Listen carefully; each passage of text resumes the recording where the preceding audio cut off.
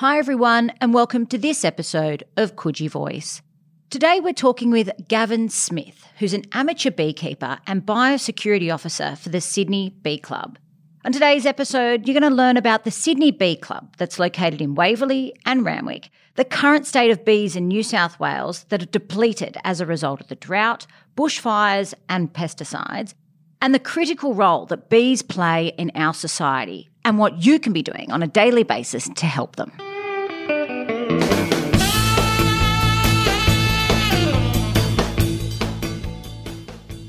If you want bees in your garden, give me a ring and I'll put them in your garden. The native beehives have increased. I've put them, over the last 10 years, I've put them into schools, school playgrounds, community gardens and private gardens as well. And they're all pollinators.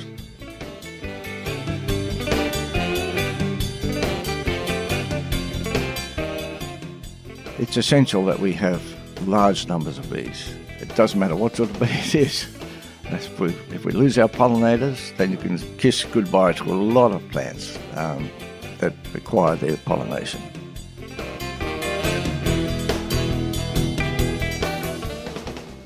And now, of course, people that are connected with bees that want to make some money from Manuka honey because of its medicinal qualities, they are planting tea tree. It's something which was just called scrub.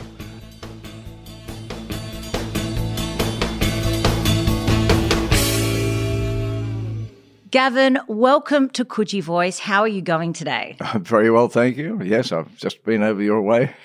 Now, before we get into this interview, I know there's a bit of a disclaimer that you want to give to our listeners. Well, the disclaimer is anybody listening to this program has to be warned that a virus, it's called, I haven't quite got a name, but I call it the bee virus. Once you listen and get involved with bees, it takes over your brain. So just be warned, okay? And for those who are listening, I can absolutely guarantee you will get addicted to bees. I started off as just a bee connoisseur, and now my whole family is obsessed with them. Absolutely. So far, you've got a native beehive. You've got bee hotels all over the backyard. You've planted I don't know how many plants, and you've also now got a honeybee hive at the farm. Absolutely. Gavin, let's get into it. For our listeners, Can you tell us all a little bit about the Sydney Bee Club? Yes, Sydney Bee Club's been going for a good while, probably about 9 years, and we have meetings at the Bondi Junction, the library there, and also we have beehives for public to go and actually learn about beekeeping at the Randwick Enviro Centre. And Gavin, so broadly speaking, why is it important that we do look after bees, and what's been happening to bees globally? Globally, it's a massacre. Australia, and it's really bad. Bees come in a whole variety of types. In Australia, we have over 2,000 varieties. That's our native bees. And the honeybee, of course, has come in from Europe way back in 1820. But all our bees have suffered terribly with the drought to start with. And then to really knock it on the head, we have the fires that have gone through. And as well as that, once the fires had gone through, we actually had floods as well. So our native bees, they're solitary. You don't see them as a regular bee. People often don't know that they're looking at a bee. But we have websites where you can look up and find out what those native bees look like. We have in Sydney about 200 varieties, but people, until they've become aware of them, they don't really see them. Some of them are very, very small, up to a couple of millimetres in size, right up to, for example, the big golden bee, which we call the teddy bear. That's 1.5 times the size of a honeybee. And they all live in holes. They live in holes in trees. They live underground. They live in masonry. And you could probably find a blue-banded bee living in the mortar of your old house if you live in the eastern suburbs. The honeybee, on the other hand, they live in hives. We put them into hives. They find holes in your walls and into trees, and they populate those quite happily. But of course, with the fires, we've lost not only honeybees but our native bees as well. And the whole thing is worldwide, mainly because of the loss of habitat, the increased use of fertilizers and sprays that are knocking them on the head. And also there's a mite which attaches itself to the honeybee. We are the last country in the world to be free of that. So my job as a biosecurity officer for our clubs is to make sure that we check regularly for a thing called Varroa destructor mite. This one almost landed in Australia. At Christmas, a master of a ship noticed there were dead bees on the ship's deck. He was coming from the United States, where this particular mite lives, reported it, and fortunately we managed to capture that swarm of bees on the ship and have them eradicated and checked to see if they were carrying the mite, and they were. So one of our biggest concerns is when it comes to Australia, our already hard-hit honeybees are going to get even harder hit. It's going to be a very, very serious problem. Now, Gavin, you've spoken about the fires and the loss of bees as a result of the fires. Roughly how many hives have been lost? We have an estimate of over 7,000 beehives. They're commercially cared for by beekeepers. But all the hollows in the trees, all the underground hollows where bees live, they've all been cooked. I have a very sad video, which a young beekeeper up on the mid-coast, he lives at Elands in from Taree. I said, send me some photos. And he sent me not only photos, but these clips that he took as he walked in to inspect what was left of his hives. And I can't show that to people when he worked into initially. His language and his despair was so intense. The second one, he had his little boy with him, and they actually found some of the hives that were not cooked. As he's walking along, he's just saying simple things like, lids and straps, that's all I've got left, lids and straps. And then the little boy says, the one over here, Dad. And that's his first hive that he can rescue. To me, it's a very moving video, and I show that to people, and I've had a lot of support helping me out. And Gavin, what are the implications of losing all of these hives and the loss of bees? People always think about honey first when they talk about honeybees, but it's not the honey that's the important thing, it's the pollination. Pollination is first, second, and third on the list. Without pollination, all of our plants, whether they be native plants or food plants that we need, they won't get pollinated. And so you don't get the reproduction, you don't get seed setting, you don't get new plants coming up, you don't get new forests. So it's essential that we have large numbers of bees. It doesn't matter what sort of bee it is. If we lose our pollinators, then you can kiss goodbye to a lot of plants that require their pollination. If you name all your favourite fruits, my favourite fruit's mango. All of those seed fruits, they all require bees. And that's probably about a third of our food supply. A lot of our other things like wheat, for example, and corn, they're pollinated by the wind.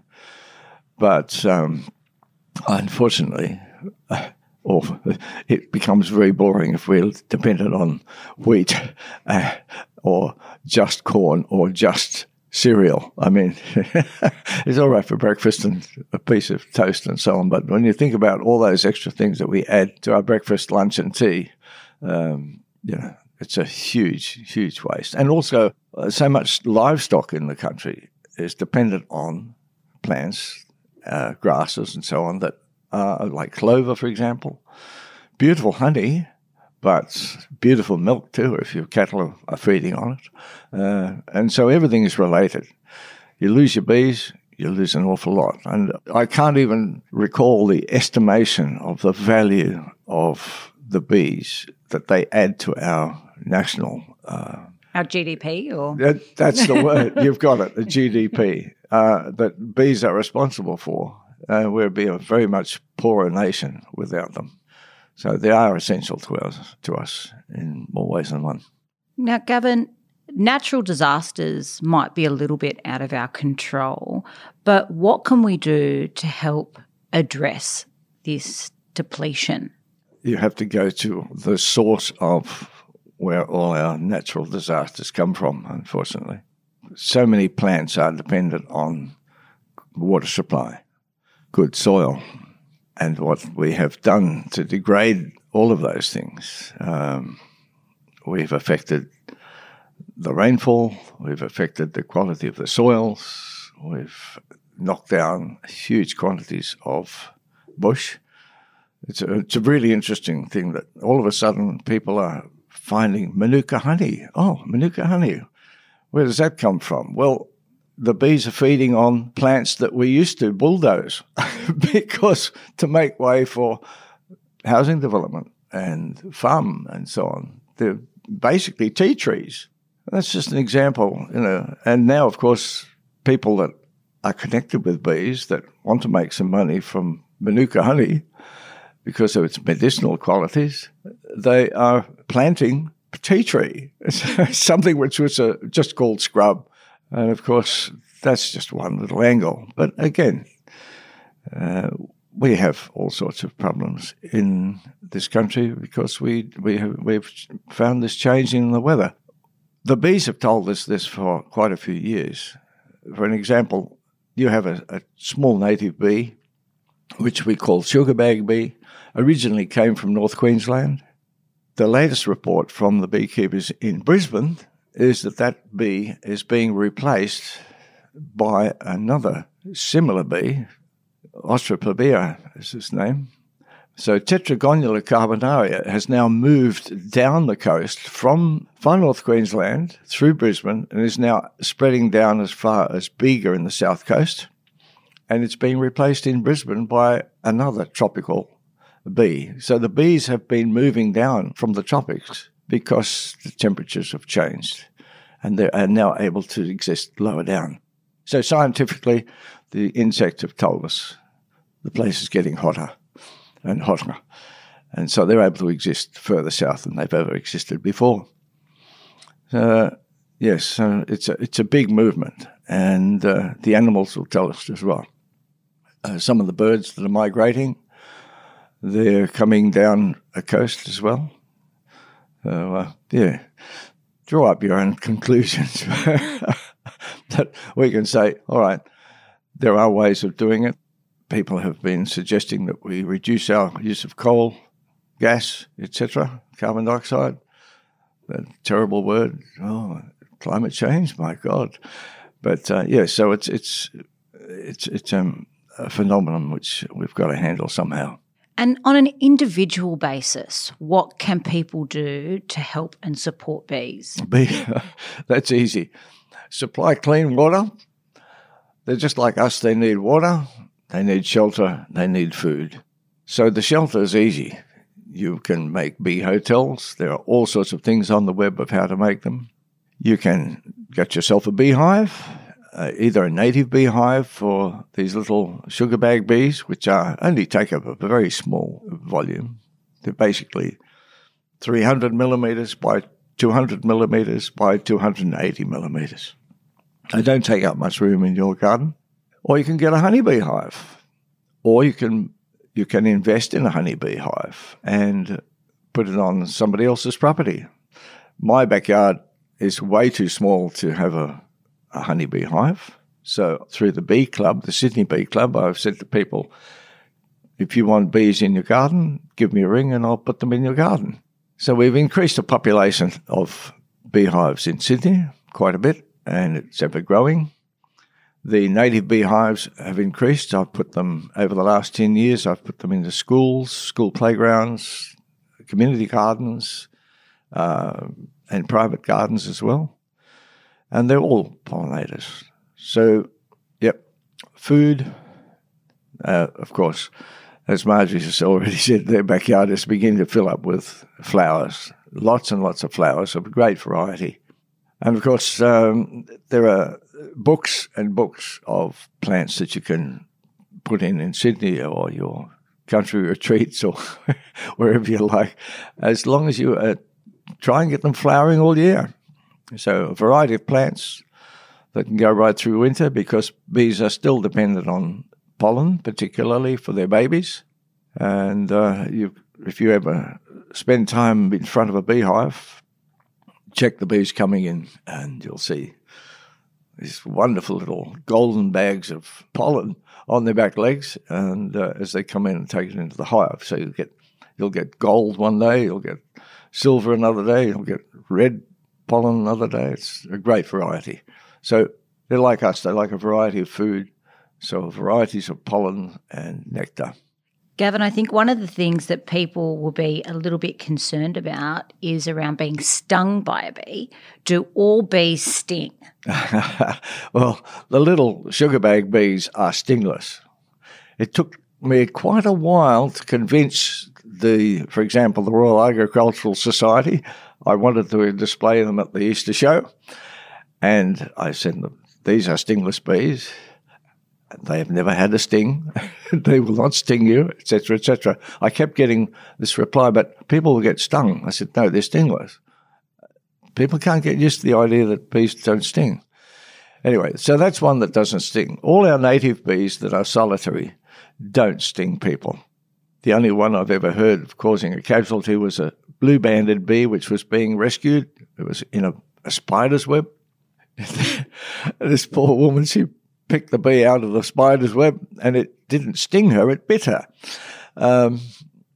Bees, especially solitary bees, have very strong jaws, because they can actually bore a hole through a piece of wood. They can dig a hole in your mortar and brickwork. So, yeah, they don't like being handled, but they won't purposely sting you. The only reason the honeybee will sting you is that they're protecting their hive if you're too close to a hive, or if you do something by accident.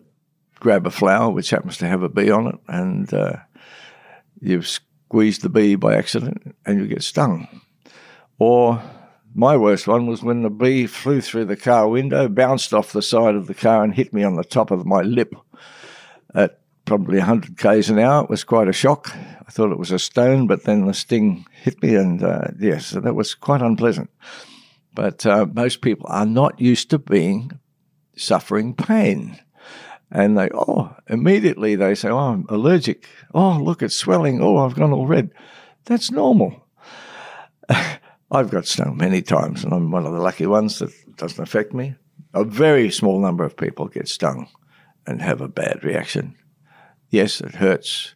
Yes, you'll get a swollen area. The important thing is that you must remove the stinger. The poor old bee, she loses half of her intestines attached to a bee sting, so you must not pick it out with your finger and thumb. You'll only squeeze more poison into your hand or whatever it is. You must scratch it off. I teach beekeeping, and I teach in schools, and I always say to the kids, don't pick it off, scratch it off. You still get the pain, but it won't last as long. And get some ice, or go up to the chemist and get some, what's the name of that product? I never use it, so I can't remember it. Stingo, that's right. But, of course, if you suddenly find that you can't breathe, then you might have a problem with anaphylaxis. But anaphylaxis is a very small percentage of the population. Gavin, sort of earlier before we were talking about how bee populations have been destroyed as a result of bushfires, droughts and flood. You've been doing some really amazing work with men's sheds to rebuild hives. Can you share that with everyone? Yeah, come Christmas time, we were having a Christmas party and a few beers, and I was really concerned. The fires were terrible. Of course, everybody experienced it, the smoke everywhere. And I said in passing to a couple of the guys, I said, there's a lot of beehives being burned out. I think we could actually make some hives. If you look at how many men's sheds are in New South Wales, if we all made 100 hives, that's a lot of hives. And I said, we could make some here. As a result, the committee, when we got back in February, the committee said, "Oh, we like the idea. We'll make some hives." So I thought, okay, how many can we make? Well, so far we've made 120. The first 20 was made by the Hunters Hill shed that I go to on a regular basis. I then had a fall, which put me out of action, and I was copying heaps from the other guys because I couldn't work, and they were doing all the first 20 hives. So I thought, well, I can't do any work, but I'll just drive around and visit other sheds. So I've been to the Waverley shed, Glebe, actually they call themselves the Pug shed. That's Piermont, Ultimo and Glebe. Then I went to Canada Bay and Leichhardt, and all of these guys said, yeah, we can do that. So they've all contributed in some way to making hives. Now, they're small hives. They only take 5 frames of honeybees, but it's the quickest way that I know that you can restart your colonies of bees. So you take 5 frames from one hive, you put it in your little box, and then you get a queen bee from a queen breeder, and you pop that in. And if the bees accept her, then she will start to lay, and you'll have a new colony. I've delivered the first 62 hives up to the Central Coast, up to a mate of mine called Peter Matheson. He is feeding his bees because there's no food for them because of the fires. He's feeding them on sugar water. He's receiving some support from the government who are supplying them with sugar. He would down for 100 hives, but he's been able to increase his numbers as a result of these new hives.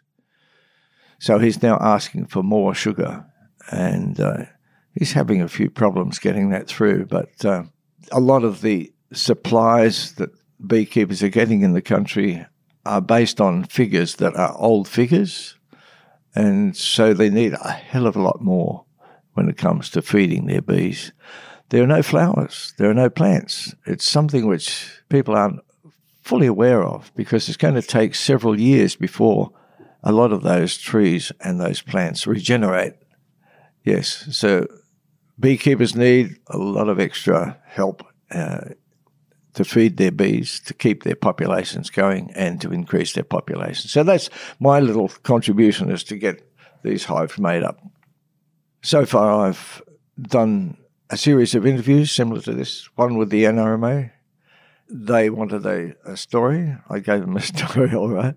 The ABC did one. It was mainly for the country people in the Port Macquarie, Taree, Kempsey area, but hopefully that has spread and more stories will come out of that. But the plight of the bees is very, very serious. It's devastating for the beekeepers who find their hives completely ruined, and the bees are all dead, all cooked. And I'd love to be able to show you a video over the radio here that I mentioned at the beginning of the program, where poor old Pete's walking along, and all he's saying is lids and straps, and the rest is just a grey pile of ash, and that's hundreds and thousands of bees. Gavin, this has been an incredibly informative and captivating chat. If people want to learn more about bees, where should they head to? The internet is probably the most productive place. We've been so fortunate in this country that we can connect with beekeepers all around the world and all around Australia. YouTube is full of bee videos from America, Australia, you name it. Every country has it. There are traditional beekeepers who are still following their forebears in Africa, making their hives out of logs. In fact, one of the hives which I love making is called a Kenyan hive. And that hive was developed to give people in Kenya not only honey that they could sell, or wax they could utilize, but also they strung it on wires to keep the elephants away. And these guys have actually got these hives surrounding their villages so that when the elephants come at night to raid their crops, and they tend to squash children and people when they walk through houses, that the bees stay away from the village because they are frightened of the bees.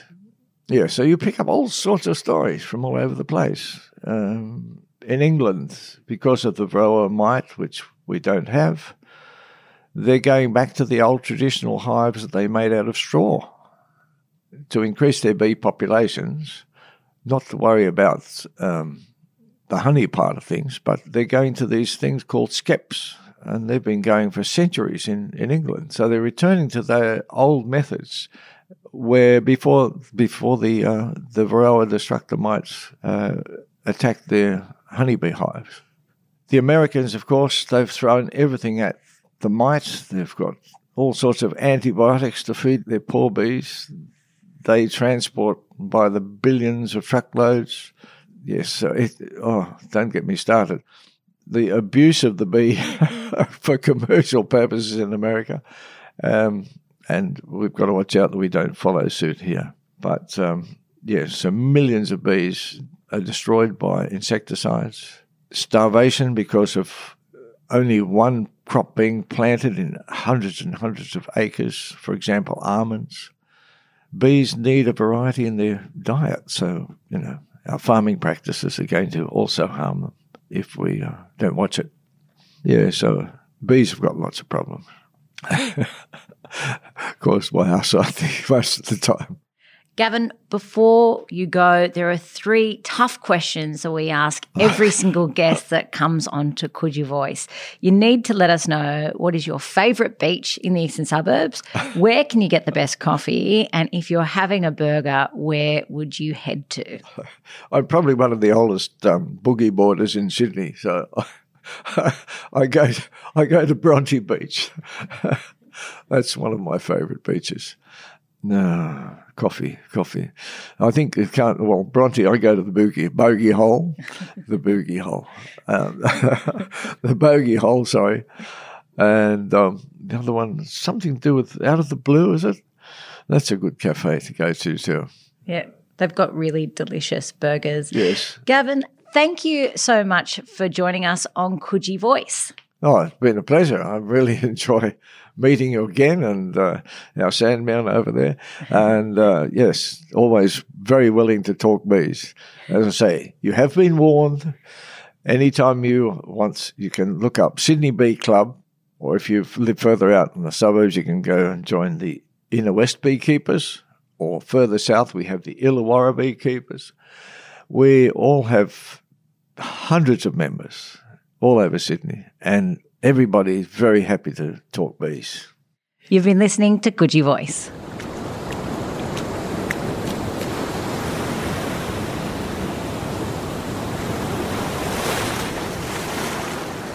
What an interesting chat with Gavin. Now, if you'd like to start your own bee-friendly garden, head to my electoral office at 55 Frenchman's Road. I've got free bee-friendly seed mix to get you started. If you'd like to learn more about the Sydney Bee Club, head to sydneybees.org.au. Thanks for listening to Coogee Voice.